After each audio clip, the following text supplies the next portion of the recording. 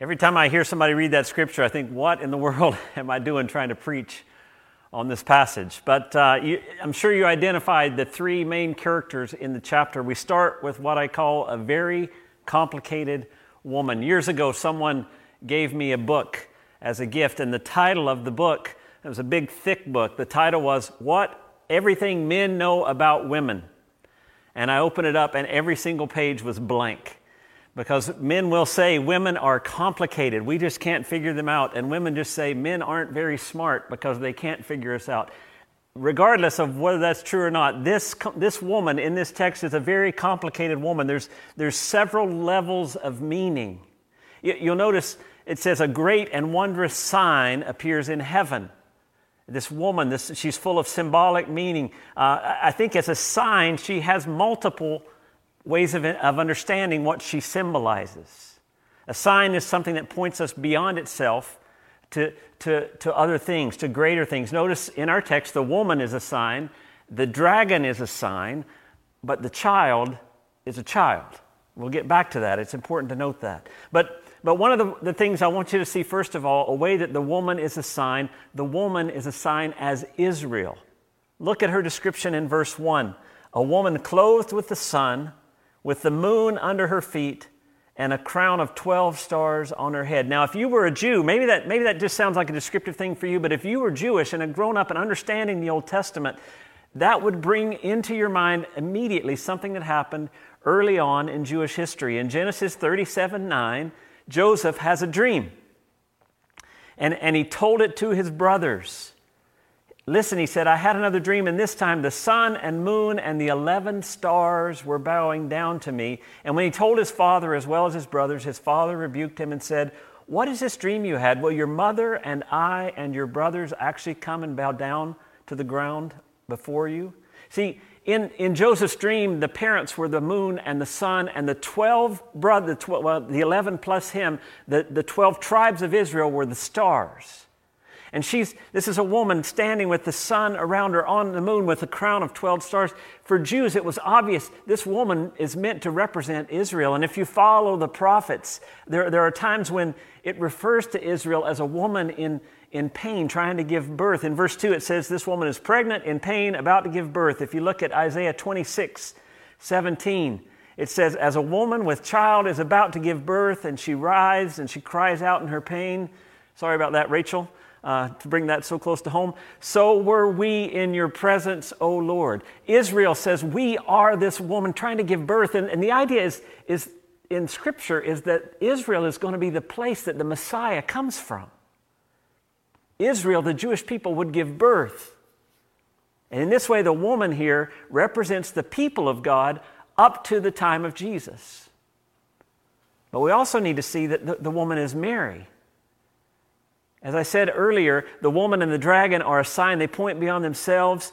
The child is a child. Now you can figure out this woman who gives birth to a child. It's not very hard to figure out that it's in some way Mary, this young Jewish girl giving birth to the Messiah. And what happens in Mary is really a centering of the whole Jewish history. It's like the curve of an hourglass. Here's the Jewish nation going to give birth to the Messiah, but it all comes to a point in Mary, because the Jewish nation doesn't always fulfill their calling. They don't always surrender to God. But in Mary, in Luke 1:38, you hear her say, I am the Lord's servant. May it be to me as you have said. See, Luke uses her as an example of what the Jewish race was meant to do. She's this point of surrender and faithfulness. And God blesses her by using her birth to bring about this child, or using her pregnancy to bring about this child. And so the woman, first of all, represents the period of God up to the time of Jesus, Israel. She also represents the people of God during the time of Jesus, Mary. But you can also see the woman as the church. Look at verse 5 and 6. It says, she gave birth to a son, a male child, who will rule all the nations with an iron scepter, and her child was snatched up to God and to his throne. The woman fled to the desert, to a place prepared for her by God, where she might be taken care of for 1,260 days. Some of your translations will say 42 months. Some of them will say times, and half a time, 3.5 years. Remember those numbers of journey from last week. We said when the scripture uses 42 or 3.5 or 1,260, the idea is there's a journey happening. God has started something and there's this process going on. I'm realizing now the camera being backwards, I should be starting here and working this way, but that's okay. There's this process, and at the beginning and the end, both God is acting. And this woman is a symbol of the people of God after Jesus as well, the church. It makes sense when you look down in verse 13, down to 17. When the dragon saw that he had been hurled to the earth, he pursued the woman who'd given birth to the male child. The woman was given the 2 wings of a great eagle so that she might fly to the place prepared for her in the desert, where she would be taken care of for a time, times, and half of time out of the serpent's reach. See, this whole idea of the church being this woman who is taken care of, who those that wait upon the Lord mount up with wings like eagles. She's protected for this period of this process, this journey, because the church itself is giving birth to something. Makes sense of what Paul says in Galatians 4. My dear children, for whom I am again in the pains of childbirth until Christ is formed in you. Paul was saying that in the church, Jesus is given birth as well. The descendants of Jesus, the church itself, gives birth to those who will follow. It's a complicated woman. It's not as complicated as the passage last week, but there's these 3 images built into this one. Now let's move on to the second character, the second sign, and we'll look at the coming of the dragon. It comes so fast, you can hardly even take in the woman, and you see this dragon in verse 3 and 4, an enormous red dragon with 7 heads and 10 horns and 7 crowns. Very ominous in appearance, and it's a very revealing description. It says in verse 3 and 4, another sign appeared in heaven, an enormous red dragon. Now red is the color of conflict. If you remember in chapter 5, the horseman that came out, one of the 4 horsemen that was red, it said he was given power to make men slay each other. This red dragon has this conflict-laden color. It has 7 heads. A number of heads are symbols of authority in apocalyptic literature, and you've got 7 of them, which is complete. There's a complete authority there. 10 horns. Horns are a sign of strength and power, like the horns of a bull. 10 is another number of completeness, and 7 crowns on his heads, which shows he's not only got authority and power, he's wealthy, he's got resources. And in verse 4 it says, the dragon's tail swept 1/3 of the stars out of the sky and flung them to the earth. Another example of his power. I want you to remember, though, with the trumpets, 1/3 meant that it was powerful and it was terrible, but it was limited. Once again, he swept 1/3 of the stars out of the sky. His authority and his destruction is limited. And it says, the dragon stood in front of the woman who was about to give birth so that he might devour her child the moment it was born, which helps us to understand what the dragon wants. The dragon wants to devour the child. The same verb here as in the last chapter, in chapter 10, where it told John to take the scroll and eat it, to devour it. Exact same word. What John was told to do with the scroll, the devil wants to devour and consume this child. He's out to destroy Jesus. Back in chapter 9, verse 11, it talks about part of these people coming to bring judgment, and they had as king over them the angel of the abyss, whose name in Hebrew is Abaddon and in Greek Apollyon, which both mean destroyer. The dragon sets himself up as opposed to everything that Jesus is, and his ultimate goal is to destroy. And see, that's why in our own life sin is such an issue. We get this really mixed up. Sin and God not wanting us to sin, we kind of feel like it's a control issue. He's telling us not to do this. He's trying to control our behavior. And sin's not about control. Sin and the call not to sin is a love thing for God. He knows that left to ourselves, Satan will destroy us. That sin will kill us. And we know that about big sins like drug use, addiction, sexual sin, murder, those are horrible sins and they'll destroy us. But the same is true of those smaller sins, that lying will actually destroy us. Gossip, unforgiveness, bitterness, right? That's what the dragon does. And that's why sin is important, because the dragon will come to seek to destroy anything that Jesus is doing.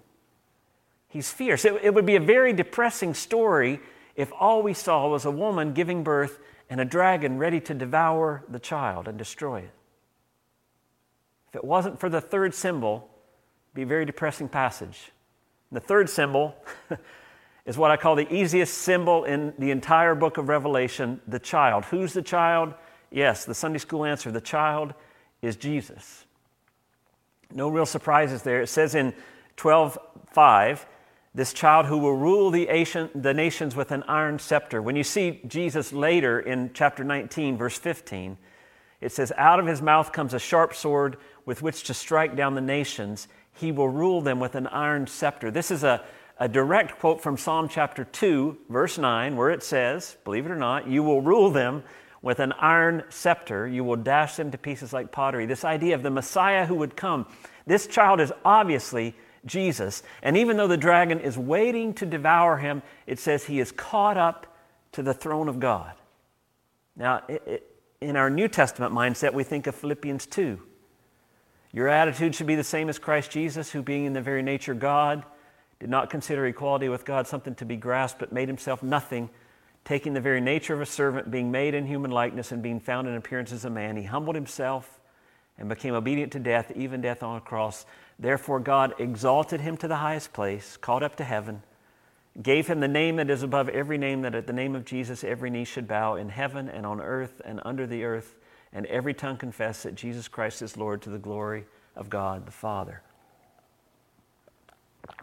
This is our central character. Remember, it's the revelation of Jesus. So this child showing up, protected, taken up to heaven is Jesus. And his birth makes things happen. Something changes. Everything begins to change at the point of his birth. We see from this point on an underwhelming battle and the victory. After he's born and caught up to heaven, in verses 7 to 9, there's this battle in heaven. And there was war in heaven. Michael and his angels fought against the dragon, and the dragon and his angels fought back, but he was not strong enough, and they lost their place in heaven. That great dragon was hurled down, that ancient serpent called the devil or Satan, who leads the whole world astray. He was hurled to the earth, and his angels with him. Now, I don't know about you, but something's unique about this battle. And I've called it underwhelming. You know, as we read through Revelation, you see these vibrant images. You see people clothed with the sun. You see seals opened up that will unleash chaos. You see a slain lamb, or a lamb looking like it's slain, sitting on the throne that invokes the worship of all creation. You see locusts that sting like scorpions. You see horses coming in judgment with tails like serpents. You see all this vivid imagery, and yet when it comes to this battle in heaven, there's a real lack of drama. Satan is fighting Michael and his angels, and he's just not strong enough, and they kick him out. For all this power that he describes in the dragon, the battle is really anticlimactic. Michael and his angels promptly throw him out of heaven. He's been defeated, and it takes up very little space in the book. You know, we've seen this building, this clash of kingdoms. Oh my goodness, this horrible thing. And when the battle actually occurs, it's over as quickly as it starts. This same pattern, we'll see it in a few weeks, is repeated in that famous battle of Armageddon. People talk about, the Battle of Armageddon, what? This horrible battle. In Revelation 16, this is what it says about the Battle of Armageddon. They gathered the kings together to the place that in Hebrew is called Armageddon. The seventh angel poured out his bowl into the air, and out of the temple came a loud voice from the throne saying, "It is done." It's not a battle at all. Everybody shows up, and it's over. You see, the underwhelming nature of the battle shows the victory. And then in verse 9, we see the defeat and the relocation of the dragon. He's going down, and I love, just listen to the text. If you're seeing it on the screen, I've bolded. I want you to keep this, there's this drumbeat throughout chapter, verses 8 to 12. Just listen. But he was not strong enough, and they lost their place in heaven. There's once. The great dragon was hurled down twice. That ancient serpent called the devil or Satan, who leads the whole world astray, 3 times. He was hurled to the earth, and his angels with him. And then I heard the loud voice in heaven say, now have come the salvation and the power and the kingdom of our God and the authority of his Christ. For the accuser of our brothers who accuses them before our God day and night, number 4, has been hurled down again. They overcame him by the blood of the Lamb and by the word of their testimony. They did not love their lives so much as to shrink from death. Therefore rejoice, you heavens, and you who dwell in them. But woe to the earth and the sea, because, number 5, the devil has gone down to you. He is filled with fury. Number 6, because he knows that his time is short. This whole idea is the devil is on his way down. The defeat and the relocation of the dragon. And as you look at Scripture, the earliest, what we think is the oldest story in Scripture is this picture of Job. And in Job, you see Satan coming before the throne, in the throne room of God, and he's accusing. That's what he does here too, right? He's accusing. But in Jesus, in the birth of this baby that the dragon wants to devour, everything changes. Jesus says in Luke 10:18, I saw Satan fall like lightning from heaven. And in Revelation 12:10 it says, now is this time, now have come the salvation and the power and the kingdom of our God. Jesus, when he came preaching, he said, the time is at hand. His first sermon in Nazareth, he reads this passage from Isaiah about proclaiming freedom for the captives and recovery of sight for the blind. And then he says, today this passage is brought to fulfillment in your hearing. You see, the dragon was defeated by the birth, life, death, resurrection of Jesus. And so verses 10 to 12 really explain the world that these believers who got this, and us today that we're living in, that Satan knows the end of the line is near. And that's why things are difficult. That's why it says, woe to you and the earth and the sea, because he's come down to you. The victory's already done. But God is waiting compassionately to bring others in. We'll talk about that when we close in a minute. But before we get to that, I just want you to see that the text here has a little twist of irony. And I don't want you to miss it. All throughout the book, what we have seen are things happening in heaven that have ripples and implications on earth. A throne room in heaven with this slain lamb on the throne that inspires this whole world, all of creation, to worship. A scroll with 7 seals that's opened in heaven and begins to create this conflict of the kingdoms all throughout the earth.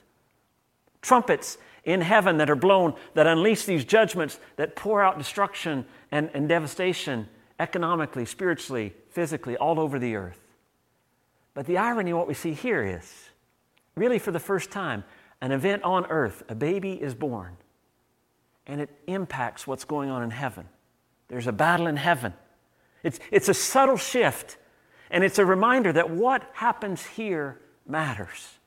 That in the coming of Jesus, it sanctified our very existence, that what we do now as the followers of the Lamb has an impact at a broad reach.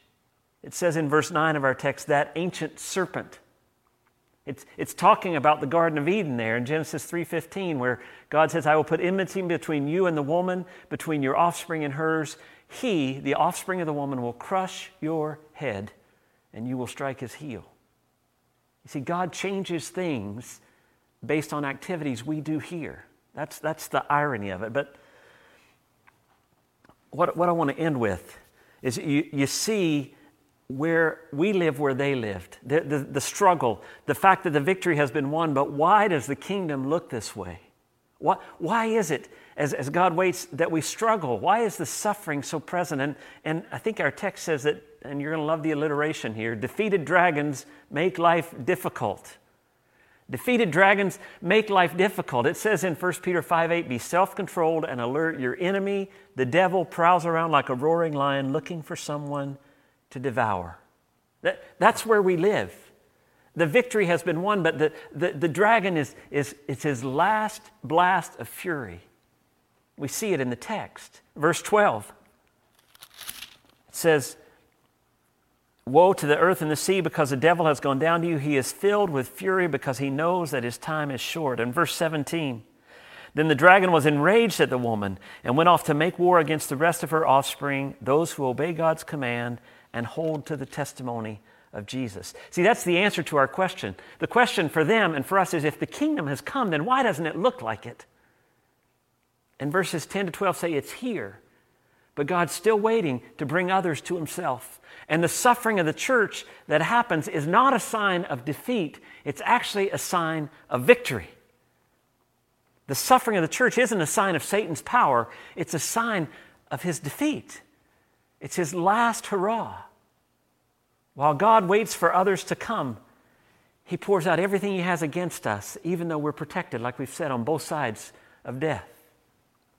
Now, what exactly are his methods? We'll wrap up looking at his methods and what we do about it. In the text, he uses three things: accusation, deception, and the fear of death. I think he's not very creative, but he uses these three tools masterfully.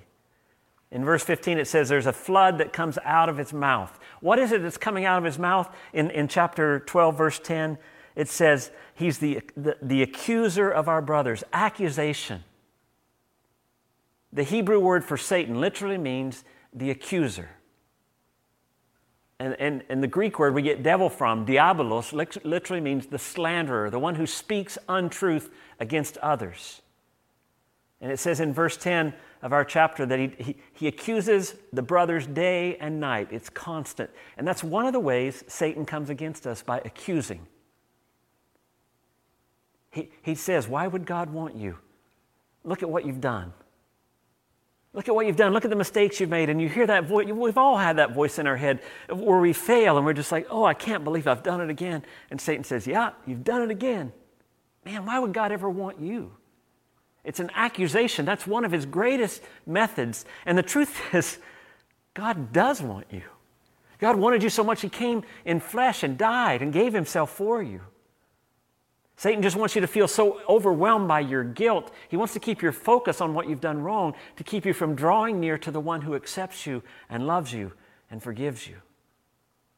How many of you have thought someone was mad at you and you felt that, and only later to find out it was just a misunderstanding, and the freedom and the relief that comes out of that? Well, Satan will make you think God is mad at you. I feel like the church has done that to the world sometimes. We just make the world think that God hates them, when the truth is, it says God so loves the world.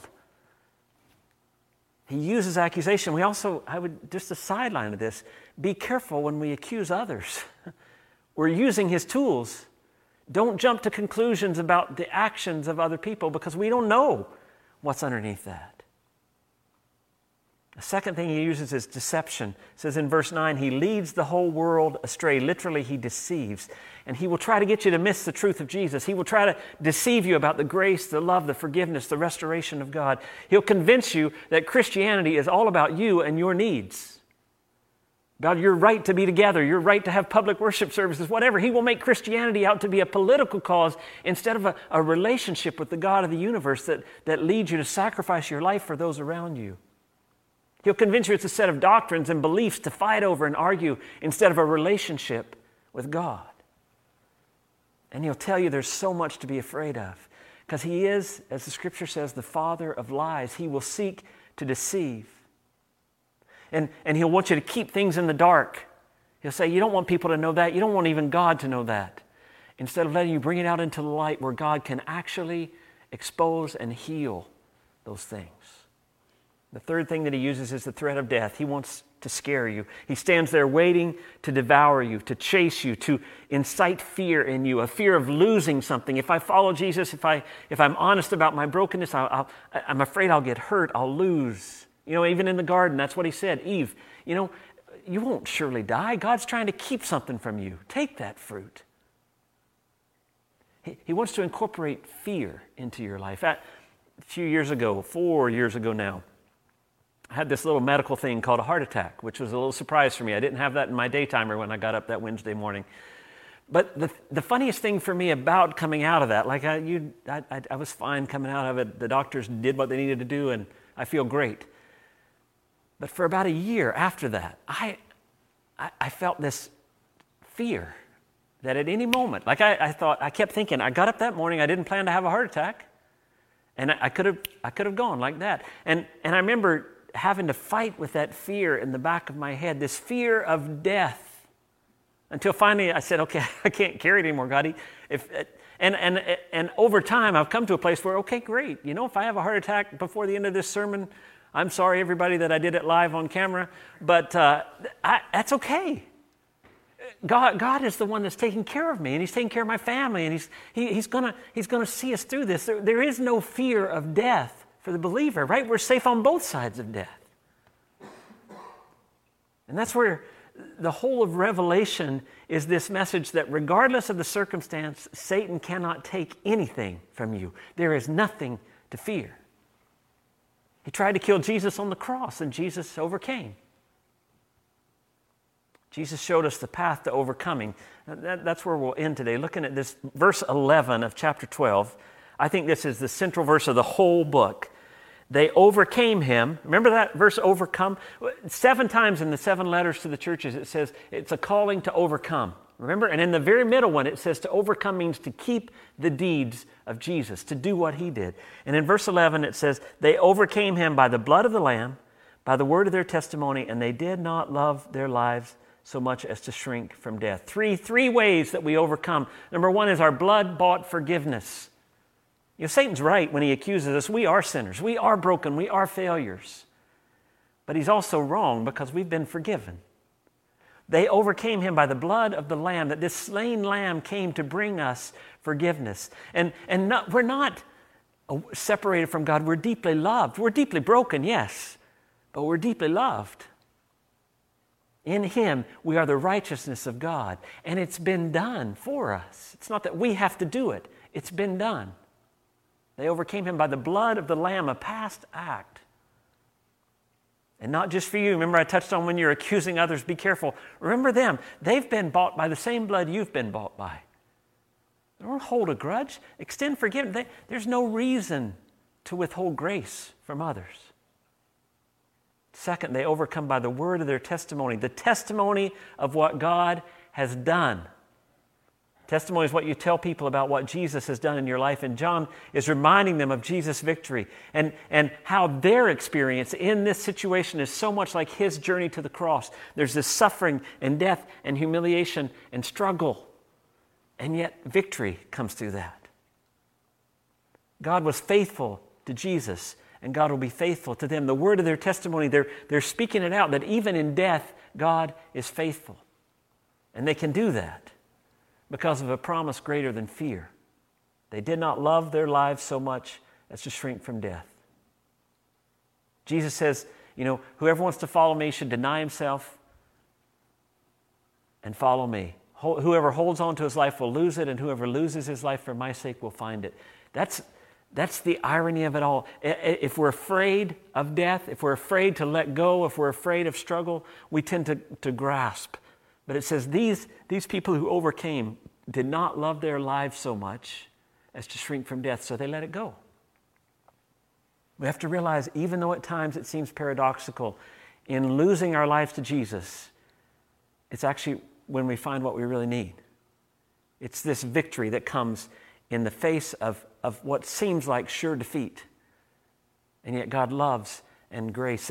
It comes to us, this blood-bought forgiveness, this word of our testimony as we share what God has done for us, and this letting go of our lives, not afraid of death. It's into that situation that we find what we're looking for. Let's pray. God, we thank you for this first of 3 chapters, which show pictures that are the very heart of the revelation of who you are. This conflict between this defeated dragon and the church, this stress and pressure that he tries to put on in his last stand. And we know that his defeat is sure. We know it's already done. We know that we are safe and sealed by your Holy Spirit. We know that we are set free by the blood that you shed for us. We're forgiven. That we have no reason to fear. God, we just thank you for that truth, and I pray that we can live that out in an unusual world, in a time of pandemic, in a time when fear and accusation and deception run rampant. Help us to cling to your truth, realizing that the victory is won. In Jesus' name we pray. Amen.